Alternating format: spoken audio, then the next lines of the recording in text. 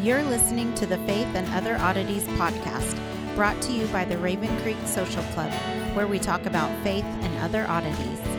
For questions, comments, or to be part of the conversation, join us on Facebook, Twitter, and Instagram, where you can find us at Raven Creek SC.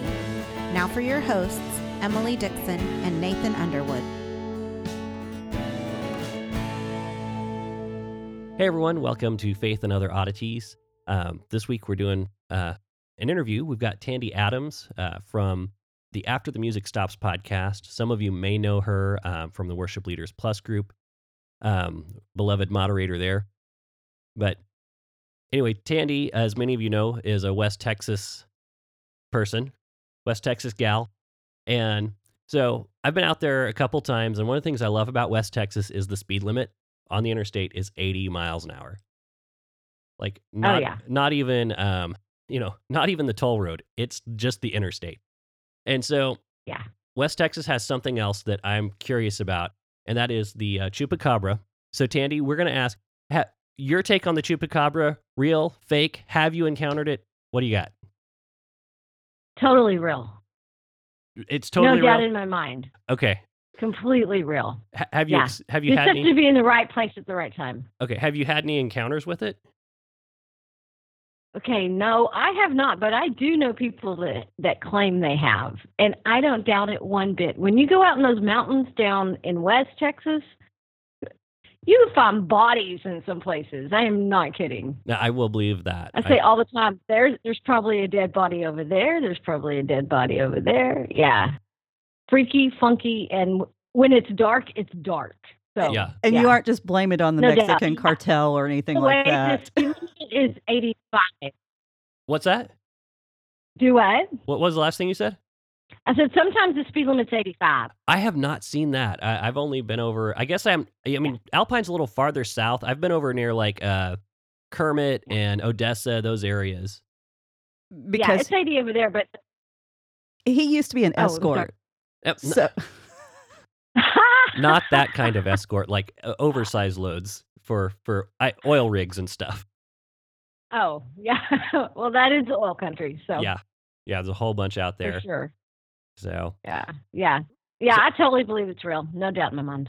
Awesome. Well, I'll tell you about my theory on aliens too someday, but, Hey, we'll take it. We'll be glad to hear about that. So now, were you born in Alpine? No, I was born in Fort Worth. Okay. So how did you wind up? I've always been a Texan. I lived in Mexico for a little while, but mostly Texas. How did you wind out in the wilds of Alpine? In Indiana? Well, in Indiana, too. Well, I actually know that story in Alpine. Because I listened to the podcast. But Alpine, how did you wind from, Fort Worth's kind of urban. Yeah. That's civilized country. Sure, yeah. So I was born in Fort Worth. My family moved out south of Odessa, when I was like in kindergarten. But then I went to college in Brownwood, and then I went to seminary back up in Fort Worth. And because I'm a pastor, my husband's a coach, we kind of lived in a bunch of places. Mostly Central Texas, mostly right around Austin. That's where my son was born. Okay. But then Brian got a job coaching in Alpine, so we went west, way west. Yeah, and for people who have not been much and spent much time in Texas, that's a big difference going from the hill country down in Austin and all the way out to West Texas. It's like going to a whole nother state. Yeah, and Alpine's so far from everything. Mm-hmm. So, well, it is a whole other country. Come on. Well, that's true. We are a country. We like to say that. Yeah. Well, okay. So I've heard a lot of your story on the podcast or bits and pieces of it. And the first thing that caught my ear that made me go, wait a minute, was Southern Baptist. How did you wind up in a leadership position in the Southern Baptist Church? Because our grandpa was Southern Baptist preacher. We have uncles who are Southern Baptist preacher. Being a woman in leadership, you might as well try to sprout wings and fly. So I want to know how you pulled this off. I knew you were a force of nature right then. So fill us in. Well, I grew up Southern Baptist. That's all I knew. So I did my undergrad, my degree in theology at a Texas Baptist university. So Texas Baptists are Southern Baptists, but they're kind of not. Right. They're kind of, how Southern Baptists are, So Texas Baptists are much more progressive, and it's all relative, but they're much more progressive than the SBC, I will say. And even when I was in college in the late 80s, early 90s, I had professors my degree was theology. Most of my classes were with men. I took preaching, I took Greek, I took Hebrew, I did all that. My professors were like, yep, go out, go preach, go do it, you can. None of them told me I couldn't. I had grown up in a Southern Baptist church, but it was a small town, and I led as a teenager. My pastor mentor, nobody told me I couldn't. It was never an issue. Till I went to seminary at Southwestern Baptist Theological Seminary, mm-hmm. and was suddenly told, because my degree, I went to get my MDiv, and I was told I couldn't take preaching class, even though I'd had 2 years of it as an undergrad. And even though it was required for my degree, I was not allowed to do that. I had to take speech. So right then I thought, holy crap, what did I get myself into? Nobody up to that point had ever made an issue of my gender at all until I was at seminary. So did my best to just make it through. That's all. That was my only goal. I really only wanted credibility. That's why I went there. And there were no Texas Baptist seminaries at that point. Right. So that's what I did. And then I just worked my way through all the Texas Baptist churches that I could find and survived. Well, that's a testament right there, because I went to seminary too. I have my master's in Biblit. And so I didn't go the preaching route. Mm-hmm. The seminary I went to was more open to women preachers, but it was actually my degree program where I think I was the only woman that graduated. There was one other in the classes. So very male dominated. Also grew up in the Southern Baptist Church, but we never even considered that women could be anything other than children's minister, women's minister. And how do you feel about being pigeonholed in those kinds of roles as a woman? Is that I'm not going to put words in your mouth, because you don't strike me as the kind of person who's going to go to the scrapbooking meeting and make the... Oh, I hate them.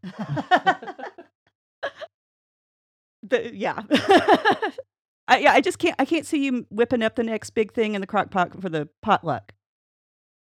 I mean, I'm sure you're more than capable. I'm not. For those of you who can't see, the head Not shaking really. is going. Not really. So tell us, it's. Go ahead. No, I was just going to say, so when I went into ministry, I went in as knowing that I wanted to work with teenagers. So I knew I wanted to be a youth pastor. And that was a little more acceptable for women.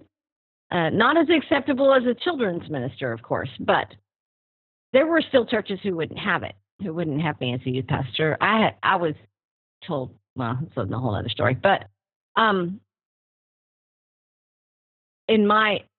knew, and I say this all the time, I'm called pastor. I pastor people. That's my heart. That's what I do well. And whether it's teenagers or worship leaders or family ministry like I'm doing now, I don't care what it is. That's my calling. I love to preach. I think I'm pretty good at it. And that's part of my gifting. And so, yeah, it pisses me off to no extent when I hear or listen to people talk about, well, you can go pastor women. Women need pastors too. Well, hell no, that's not what God called me to. That's not, God didn't call me a woman. I mean, not that he doesn't, and not that he can't, and not that there aren't women out there who do that, but that's not my calling. So just because I'm a female, you don't get to tell me what you think my calling is based on my gender. Why do you get to do that? So, yeah. And I don't scrapbook, and I hate women's conferences. Don't even get me started on that. But Can we be best friends now? Yes. No, this is something I run into all the time. I knew when God started calling me to do some of the work I'm doing, I actually with women, I'm like, I knew it was God because it was so counter Mhm. to my personality. Right. And so I am so with you on all of this completely. And do you feel, I mean, I know a lot of times, well, I teach, that's mostly, I don't pastor, thank God. I was never called to that. And it's probably a beautiful, wonderful thing for the world. I wasn't. I'm more academic. I teach. I get a lot of a lot of my students are 30, 40-year-old men who've been preaching but not had a degree. And I get a lot of the, oh, you cute little thing. How do you handle that? Right. How do you handle that when somebody who says, oh, I've been a Christian or a pastor for all my life, and you're just so sweet? Yeah. Oh, yeah. I mean, and you hear it all the time, right? In my last church, I had a deacon who thought it was appropriate to, make sexual jokes around me. And I get it. We get those things all the time. So I've just learned to give it back. If they call me girl, I'll turn around and call them boy. Don't call me a girl. I'm not a girl. 12. Don't. I'm kind of a smart ass, and I think that serves me well in those situations. And I'm old enough now because I'm 48. I don't really care. I don't really care who I piss off. I don't really care if it makes you uncomfortable if I call you out anymore. Used to I would just go and joke and kind of try to brush it off. But no, now I'm just going to call it what it is, because I think we've let those things happen too much in our churches. We've let men talk to us that way, and we haven't responded correctly. And it's time that we do that. It's time that we just call them out. Well, and I think we've kind of been groomed to accept that. And if we make a big deal, well, then you're the Absolutely. one who's causing the problem. And so to step up and say, hey, I'm not going to be treated this way, that's a lot of people don't know how to react because they've never had anyone do it before, not even other men. No other men have called out Right. the men who are inappropriate. So Right. I think that Right. being a smartass is something that you almost have to be in order to be a woman Right. in this kind of realm.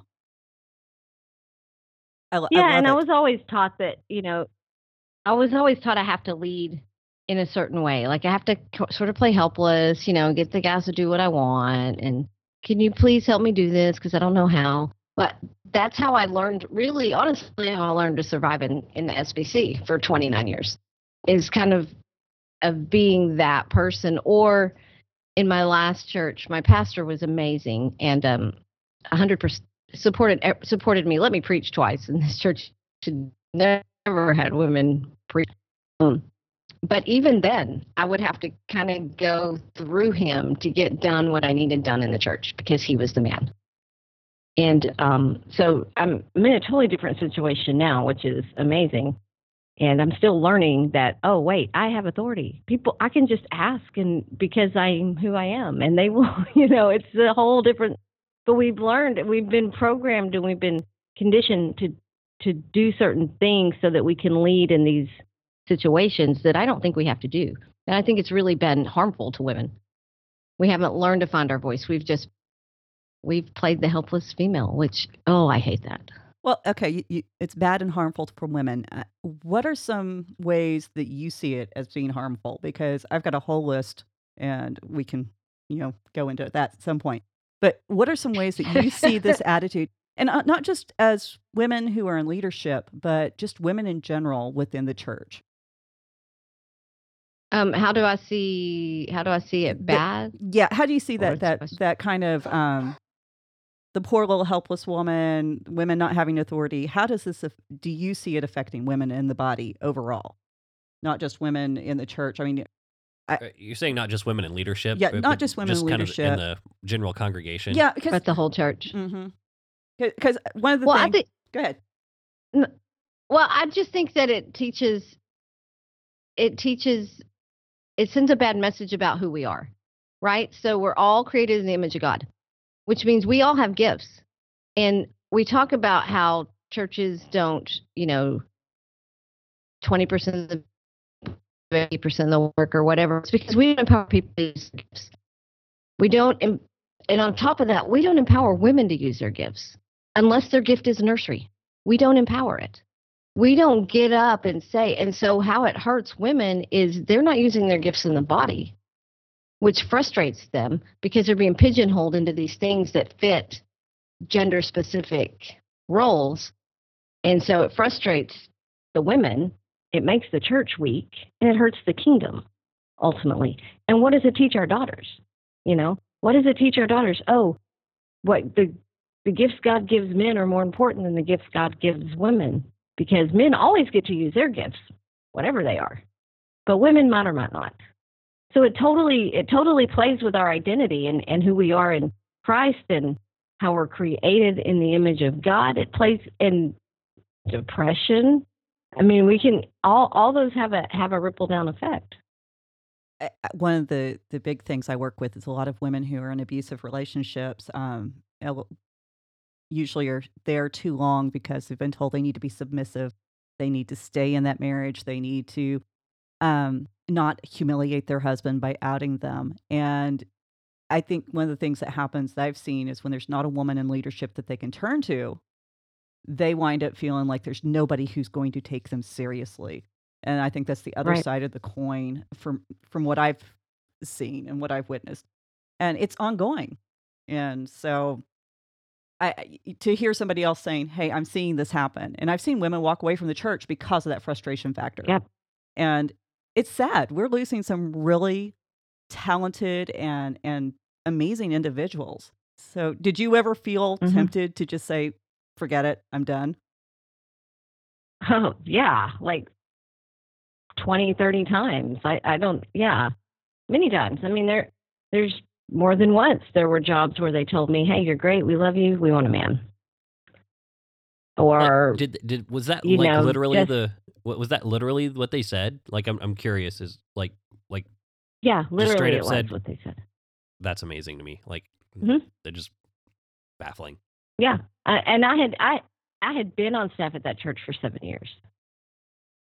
And it was just, I was moving up from middle school pastor to the overall pastor. So I'd been there for 7 years, and I had actually been the interim in that position for a year, had men working under me, all that stuff. Wow. And grown the youth ministry, grown my volunteer base. And they came back and said, we think you're great. We love your ministry. We love everything you do.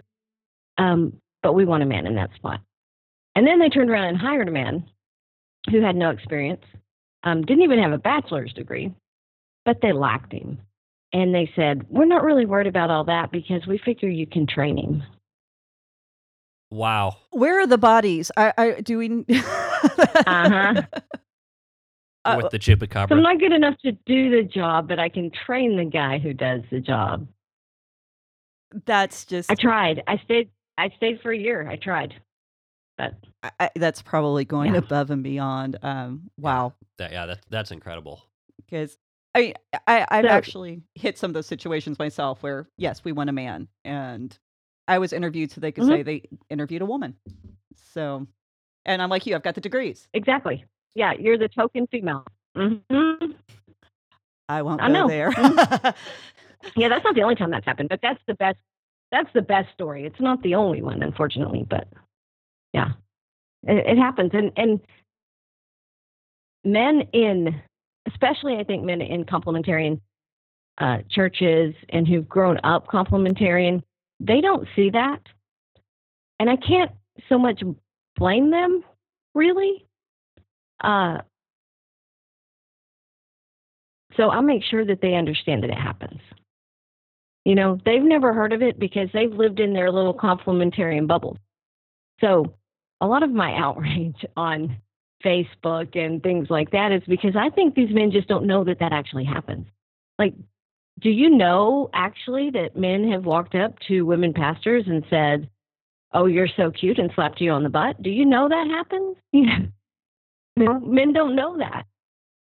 And I think a lot of us need to know that when they find out. Most of them are appalled. But I've heard those women. things they're normal. Yeah, I've heard women deny that this stuff goes on. And, I was approached by two of my profs in seminary. Uh, they were married. I was single, but, their wives were out of town. And to tell people that this happens in the church, they freak out.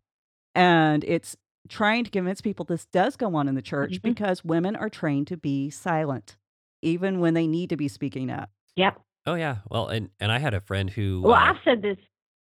I had a friend who was involved in a large church in Texas, around the Dallas area, and the pastor was very much against starting any kind of women's Bible study group, and just wouldn't allow it. And then come to find out, the reason he wouldn't allow it is because he was sleeping with 20 of the women, but they were all being told to sit down and behave, and he didn't want them all getting in and telling on him. Mm-hmm.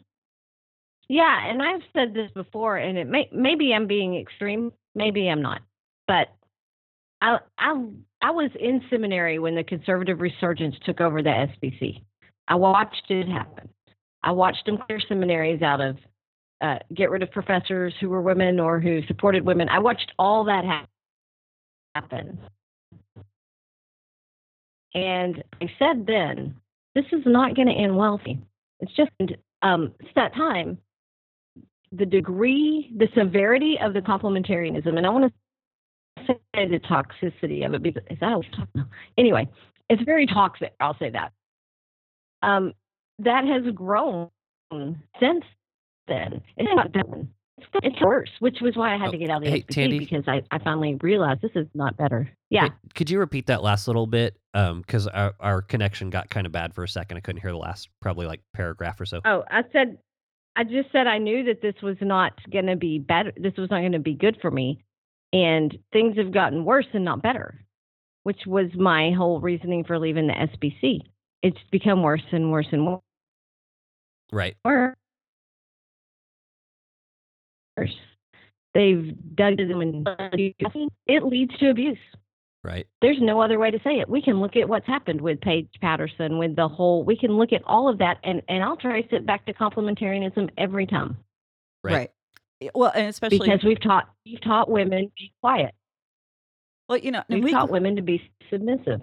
We grew up in a home where very complementarian, but that was also my parents' personality. And it worked very well for them. Mm-hmm. And so when you add that background, I mean, they were devoted to each other and they both treated each other very well. But when you add that background to this kind of training and teaching in the church, what you wind up with, like you say, is toxic.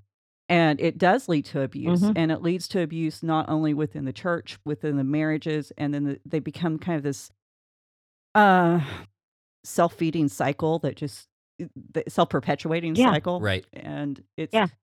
So when you start to talk to people about this who have grown up or been trained in this complementarian idea, how do you engage? What's the best strategy you found for kind of opening their eyes?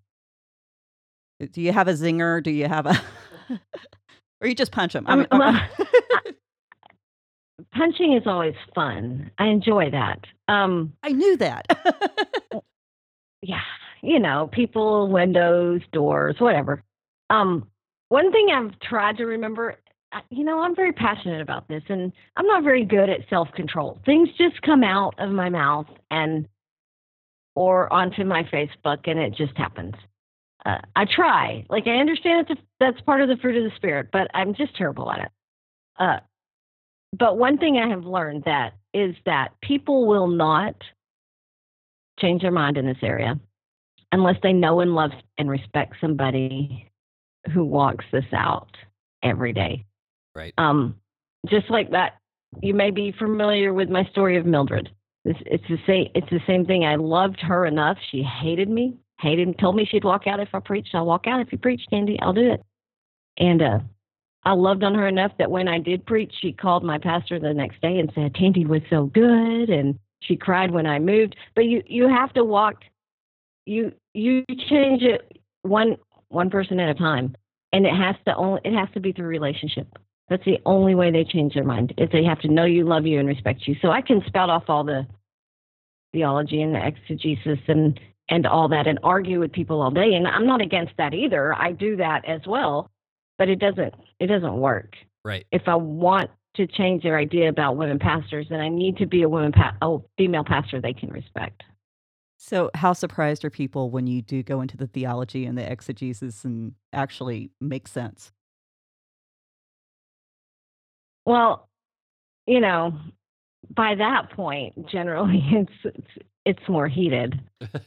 Generally, I think it depends. People in the worship leader group, I think they all know me well enough to know that I'm fairly educated. I kind of know what I'm. Not that I get it right all the time because I don't, but in other groups, it's really fun to watch. Like I got kicked out of 3 or 4 Facebook groups that were Baptist Reformed people. But they were shocked because my name, email. A lot of people think I'm a guy on Facebook, which sort of helps me out sometimes because they'll listen until they find out, right? And then when they find out that it's a female, then they want to argue. Then they want to disregard what I say. Then they want to push back against everything. So, I actually binge. I had to listen to After the Music Stops, y'all's podcast, because Nathan's actually the musical one. I didn't inherit any of that at all. And so he's part of the worship leaders group, so I haven't got to see that side of you. So what I know strictly comes from the podcast. And what I love about you is you're on this with these 2 guys, and you're you're right there with them. And it doesn't matter whether they're talking sports. I think the only place I saw you kind of back away with some of the sci-fi movies and things like that, but you still kind of held your own even in that arena. And when they were, talk theology, you don't cut them any slack. You make them work for it. And no, I think that's great. No, yeah. Well, it's great, but then even when I'm wrong, I just keep arguing like I'm right, and afterwards I think, well, I shouldn't have said that. That was stupid. Why did I say that? But yeah, sometimes I just argue because I can. But you can all still be friends. I don't know Star Wars movies very well, so. Yeah, see, and that's where we differ. Like you're a much bigger sports fan than I am. I'm like sci-fi, comic books, all that stuff. But yeah, when it comes to sports, I'm just like, I don't know. There's a ball, and people care about where it's located on the XY axis. Well, that's pretty much Connor too. And really, I know sports, but I don't care about any except for baseball. Sure. And I'll talk that all day. Yeah. Now, I did used to play baseball when I was young, and I played for 2 or 3 seasons. I can't remember, but long enough to figure out that I am not good at throwing, catching, hitting, or running. And so that, But okay, now he brought it up, so I have to tell the story. He asked me to practice with him because I'm the big sister. This is what we do. And I'm out there throwing the baseball, and he says, quote, "You throw like a girl." Did I say that? Yes, you did. I have no idea. I mean, honestly, you were probably, what, 7? If that, maybe. I don't know. I just remember not liking it. I'm out here. It's hot. There's nothing to do. I was out in. Well, I mean, I grew up in Texas, so right field. Yeah, it's all football all the time in Texas. So I could coach football. I just don't really like it. And my husband's a coach, so sports are kind of a thing. Yeah, you have to like sports to survive. I think probably when you're married to a coach. I can't imagine not. Yeah, so and you live in the Tahlequah, Muskogee area. I live in Norman, and so it's all football all the time here. And and me and my wife, we keep track of the football schedule so we know when not to leave the house. Like, because on game day, it's just so congested. It's like, make sure you've got your rations, and you'll be fine. Yep. Yes, that sounds right. That I hear that basketball in Indiana is a big thing. But even so, our worship leader at my church is from Texas as well, also an ex-Baptist. But he's been here 4 years. But he told me, he said, Tandy, they like to think basketball's a thing. And maybe to them it is a big thing, but it is nothing like football in Texas. I said, okay. Yeah, it's actually kind of funny because OU got such a big sports minded.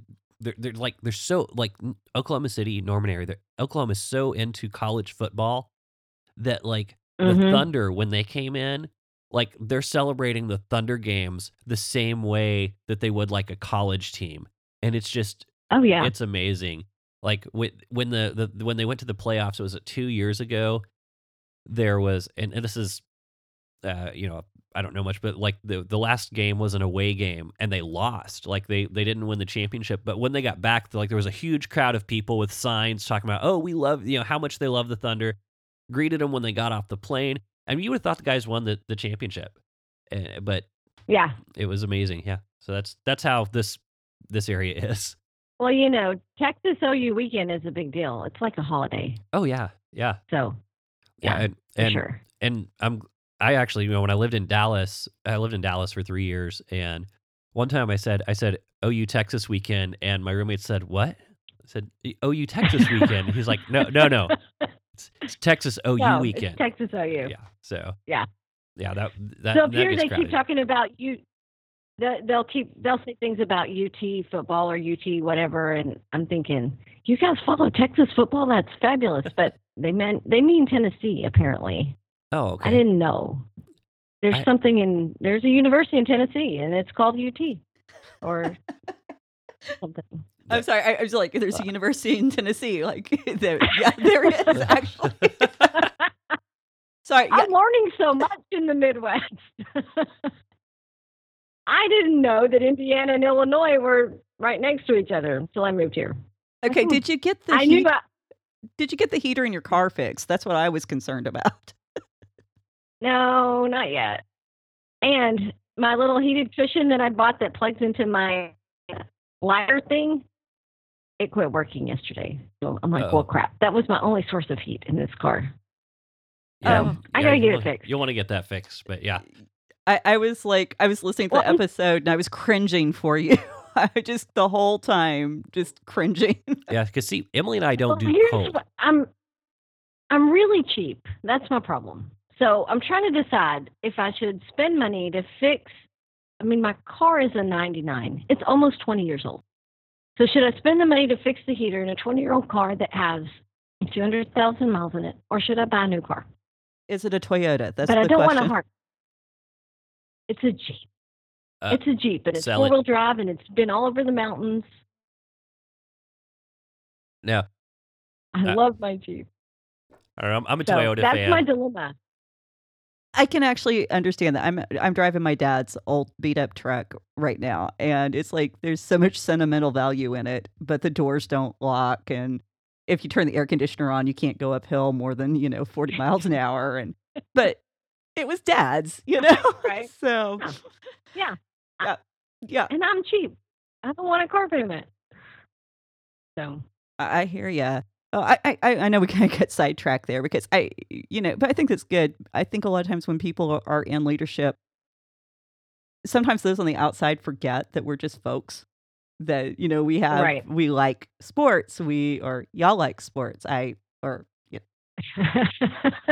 You can have it. But we have car problems and things like that. And do you think that being a woman actually allows you to relate in ways that male leadership wouldn't? I don't know if it's a female characteristic or not. I'm very relational in everything I do. And so I can sit down with a mad or an upset church member, and in an hour and a half we can be friends. Like I can make that happen.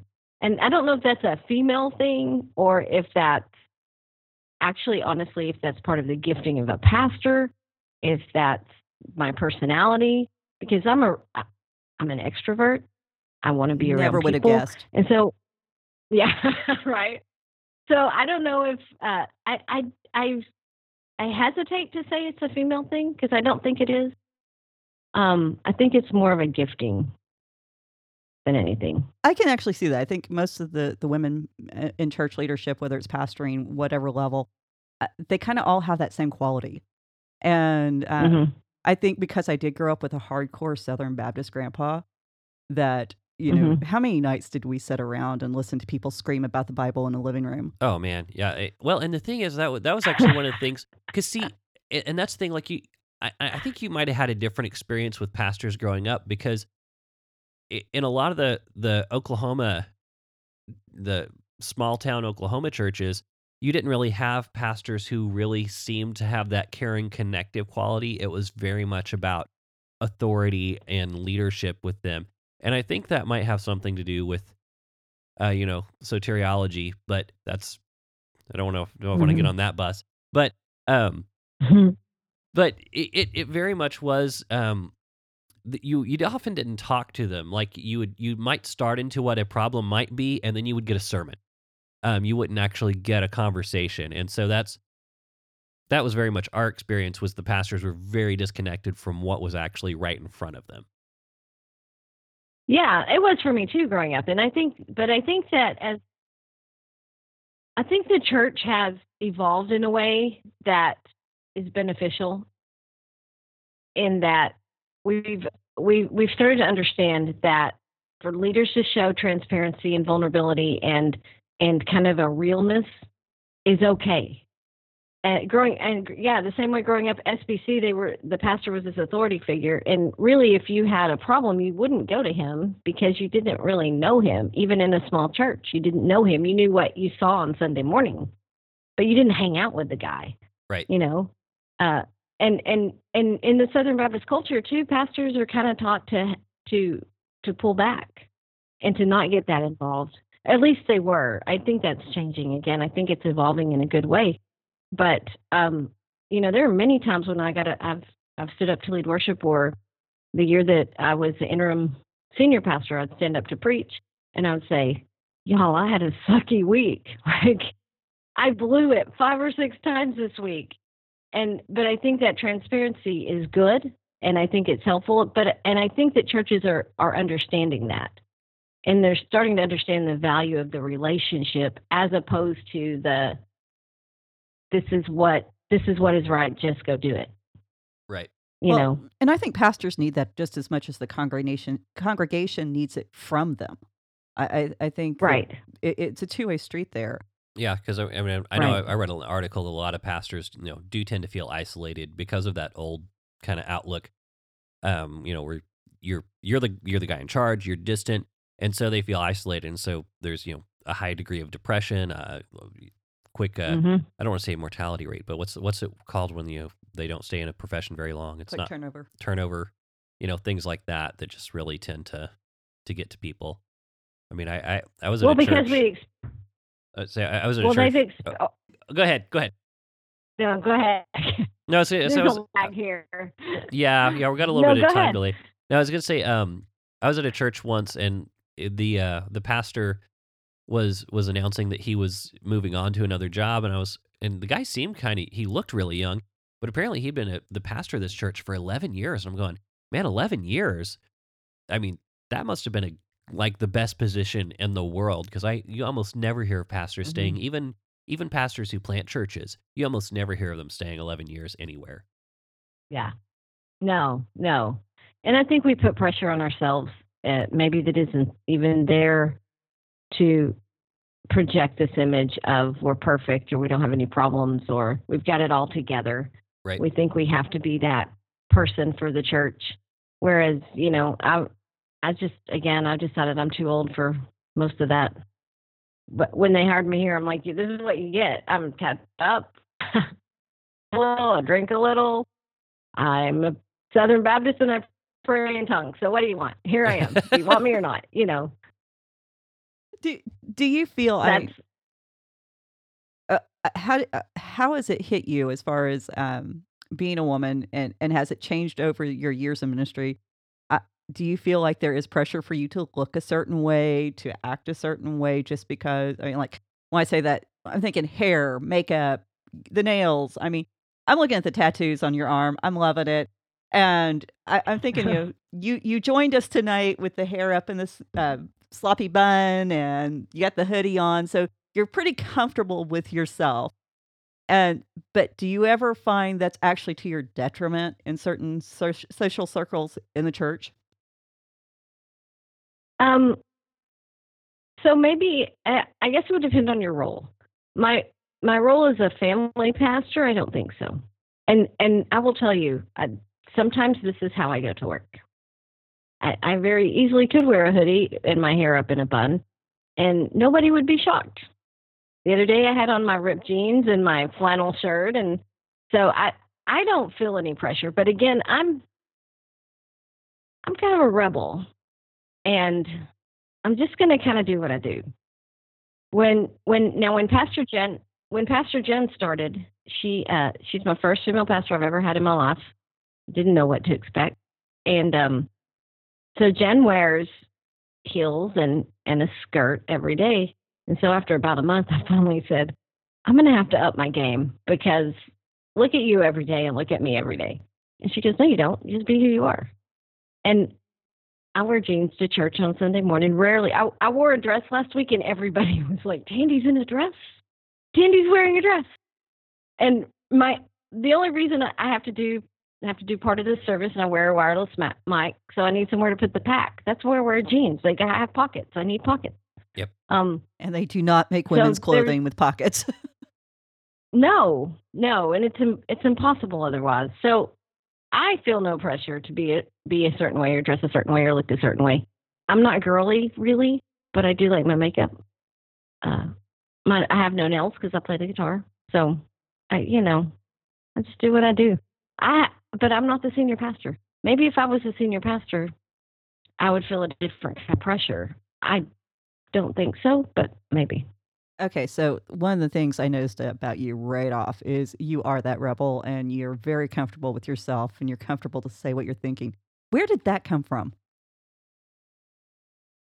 I don't know, actually. I think I've been this way my whole life. Your poor mama. Yes. My parents used to always tell me I should be a lawyer, because I like to argue quite a bit. I think I think really I kind of developed that in college. Most of the classes, I was the only female, and I was with a bunch of guys, and so I just kind of developed this. I'm not going to be the stereotypical female. I just wasn't going to be that person. And so maybe it came from there. But I was a terrible teenager. I was a rebel at all stages of my life. So I don't know. I think I was just born that way. Were people surprised when this rebel teenager said, hey, I'm going to seminary? Yes, they were. They were surprised when I went. Yeah, they were surprised. My ministry career actually started at 18. And the day after, well, this will tell you how I am. The day after I graduated from high school, I packed my car and I drove to Mexico. And I did youth ministry in Mexico for the summer. Didn't speak the language. Didn't sleep on a dirt floor in a house with no electricity, no running water, and just did youth ministry for a summer. And then I went, this is what I'm going to do. I'm going to do this the rest of my life. This is what God's called me to. And then I went to college and went to a seminary. And so when I told people I'm just going to pack my Jeep and move to Indiana, people who knew me weren't really surprised. Right. They were like, yeah, sounds about right. Do you have a place to live, Tandy? Nope. Just going to pack my Jeep and go to Indiana. Okay. Yeah, I did some moving like that when I was younger. Like, yeah, time to go to Norman. I'm going to help out with this church. Do you know what you're doing? Not at all. Here we go. Yeah. That was me. We moved in the Jeep with like my guitar, some books, and some clothes, and thought, okay, we'll figure it out when we get there. I love that, because typically when I talk to women, and maybe it's because of the area we're from, women in ministry, I ask them, I say, what was it like for you? And they always tell me I ran the opposite direction. I spent my time in the whale's belly before I came back around to God. And so I love the fact that it's like, oh, yeah, this is what I'm going to do. And that it wasn't this huge trauma that brought you back to a place of service for him. No.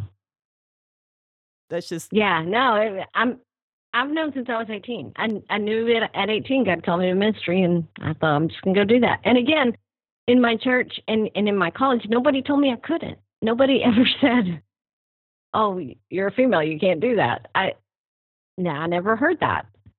So I just assumed you could do it.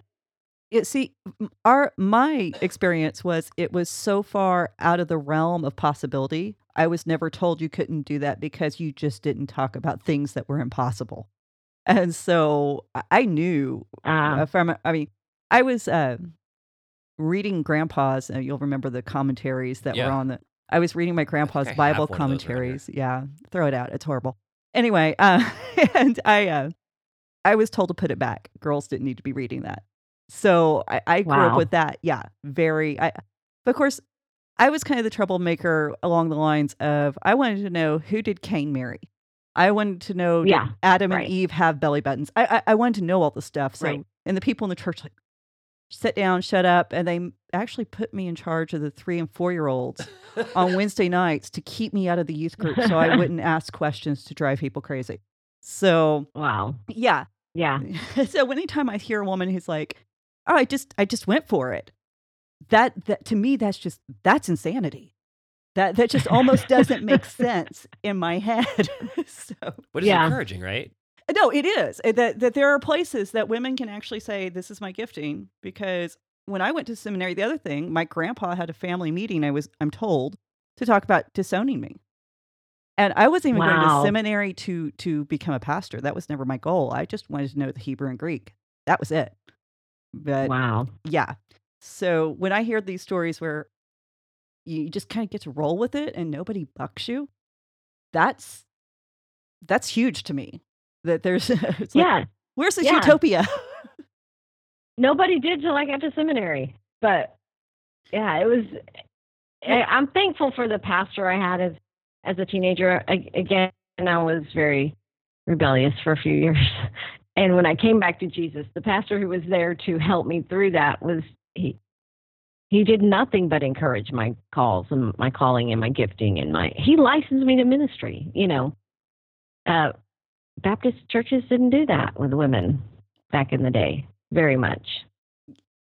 So I don't know any in my area that do, even to this day. I actually have a couple of pastor friends who were part of the Ministerial Alliance in a town close where I live. And in order to keep the women from being on the stage with the pulpit, they moved the meeting to the basement just because the women were leading. Yeah. Wow. And this has happened within the last 3 years, 4 years, maybe. Wow. So I don't think I even heard that story. Yeah. And so, and what kind of slap was it a slap in the face when you got to college and you started in seminary and you started hearing people saying you shouldn't do this? Did that shake you up, Benny? Did it? How did you deal with that? No, it didn't. Actually, it pissed me off. So then I went into, I'll show you mode. And that's probably what propelled me through half of my years in the SBC is, really? You think I can't? Well, I'll show you. And again, I'm kind of a rebel. So it didn't make me. Now, I'm not going to say that, when you hear enough, when you hear over and over enough that you can't do this, you can't do this, you can't do this, you can't do this, and you hear that message so many times, of course, at some point you start to doubt. I've never doubted my calling. I've doubted my ability. And because what I hear when people say you can't do this is you're not capable. You're not good enough. And I think what maybe men don't understand is when they say that to women that you can't do this, the message we hear is you're not good enough, and it eats at us. It does me. And it would eat at me. That idea of not being good enough would eat at me, which would propel me to try to prove that I was good enough, Right. So I spent all those years trying to prove that I'm good enough. And it's been funny here because Pastor Jen, man, she nailed me with that early on and said, you don't have to prove anything here. You don't have to prove yourself. You're good enough. We called you. We hired you. The church loves you. You're good enough. You have authority. Go lead. You don't have to prove yourself. Now, is that the best thing you ever heard or the scariest thing you ever heard? Kind of both, because it's weird here in in so many ways because I'm just not used to having this kind of authority. And I don't mean authority in a bad way, but just authority to lead and go, what do you want to do? You want to change up everything? Okay, we'll go with you. Tell us what to do. What do you need, Tandy? I'm not used to that. Jen has called me out on many things.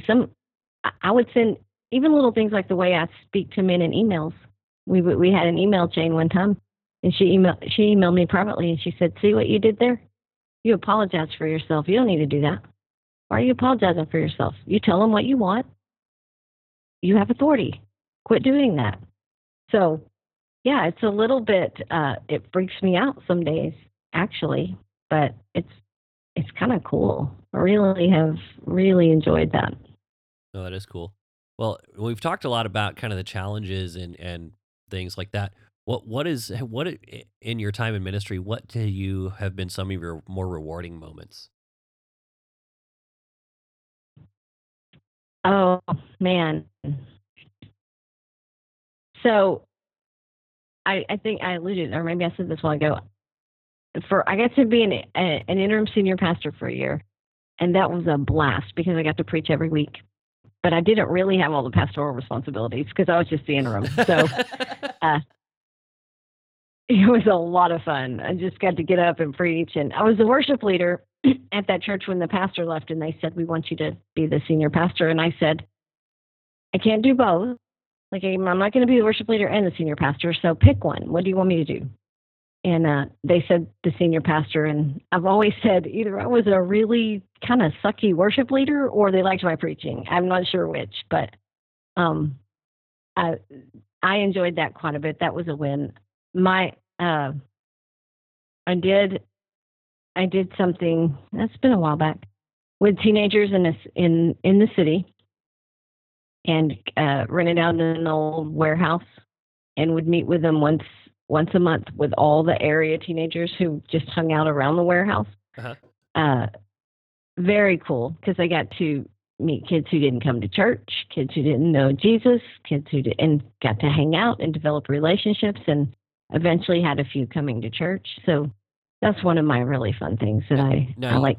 For me, everything fun is relational in some way. Yeah. Now you said you rented a warehouse space, like you rented it once a month, or you rented it and then had a meeting there once a month. Like, did you have I rented it once lease a on? month. Oh, okay. So it was by the day, not like a permanent space. No, yeah, no. I just rented it once a month. Okay. And then of course I did church in the bar, and that was really fun. I enjoyed church in the bar quite a bit.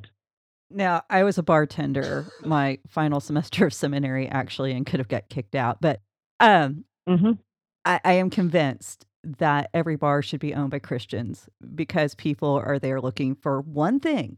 And it may take many different forms, but they're looking for a relationship.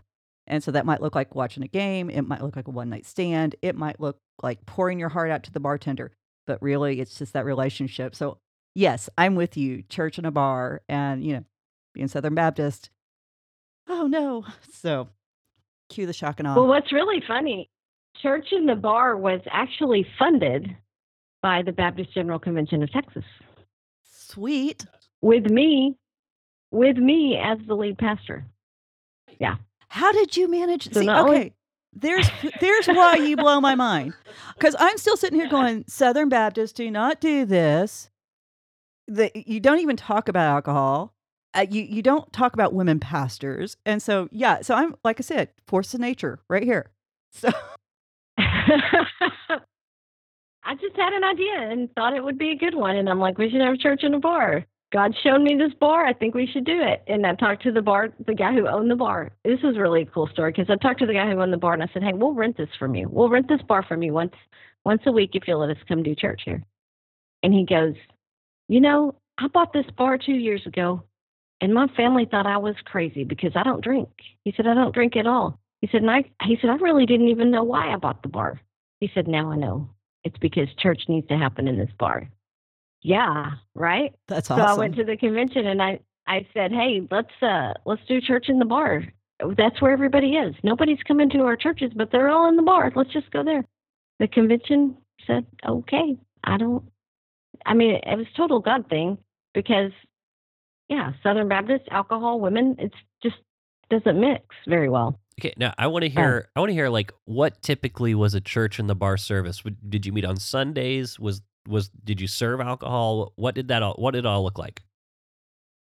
Well, so that was the one exception I had to make, was that I was not allowed to drink, while we were there, and anybody in leadership from the church wasn't allowed to drink. Right. But yeah, the alcohol. I mean, the bar was open, so people would grab we didn't go after hours. Okay. Originally they had wanted me to do it after hours, and I said, what's the point in that? Let's do it while they're there. So the bar was open. They could get alcohol, and then they did, and sit down, and there was a stage, and it just depended. We would meet on like Tuesday nights. And so I would either bring some musicians from the church, or we would bring some just secular musicians, but somebody would play music on the stage. And sometimes it was worship. And then, we sat around tables and opened the Bible and talked about Jesus, talked about life, talked about, had some prayer, those kind of things. That's awesome. It was beautiful. I love it. Yeah. That's probably my favorite thing I've done in ministry.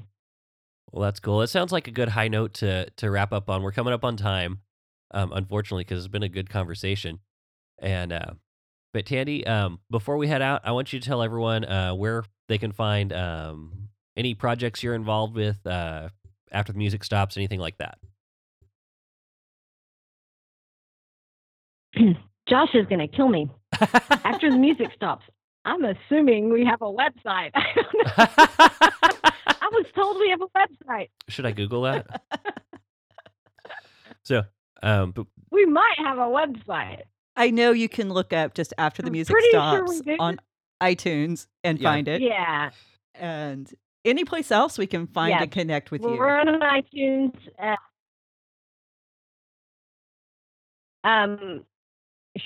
Facebook. Or you can learn, because I don't, unless you really, that's where my church people aren't. So right. I put a lot of stuff on Twitter that might be questionable. Yeah. No, you can follow me on Twitter or Facebook or after the music stops on iTunes, and it's on something else. What else? What other format it's on? Are you on Stitcher? Josh is going to shoot me because I don't know this. Huh? We won't tell him. It's okay. To have Josh, I'll send you my email address. Have Josh email me all the information. We'll put it in the show notes. Make sure everyone can get to it. Great idea. Let's do that. Yeah. Yeah. Yeah, we'll have to have him on sometime too, and we can, he can tell us how all this goes. Yeah. He's shipped with a mic, and even the mic. Josh bought the mic and had it shipped to me because I didn't even have that. Well, that's kind of my role in all of this. Nathan handles all the technical, and I don't think it's just a girl thing. It's just I'm doing content. I'm doing research, so that's my excuse. I do some research. There you go. So, well, Tandy. Yeah, I don't even do research. Oh, I'll say that we both love doing research. It just depends on the topics. Just depending on which week. Sometimes Emily will take the lead, and sometimes I will. But anyway, well, Tandy, thank you so much for joining us. It's been a great conversation. Thank you. And if all of you out there watching the show, hit subscribe if you like it. If you really like it, write us a review on iTunes. If you really, really like it, hit us up on Patreon, which we'll be launching soon at Raven Creek SC. And follow us on Twitter, Instagram, and Facebook. Raven Creek SC. You'll find us there. So thanks for listening. Bye. You've been listening to the Faith and Other Oddities podcast, a Raven Creek Social Club production. Don't forget to follow us on Facebook, Twitter, and Instagram. If you like what you've heard, please write us a review on iTunes or consider supporting us on patreon.com/RavenCreekSC. As always, thank you for listening, and don't forget to join us next week.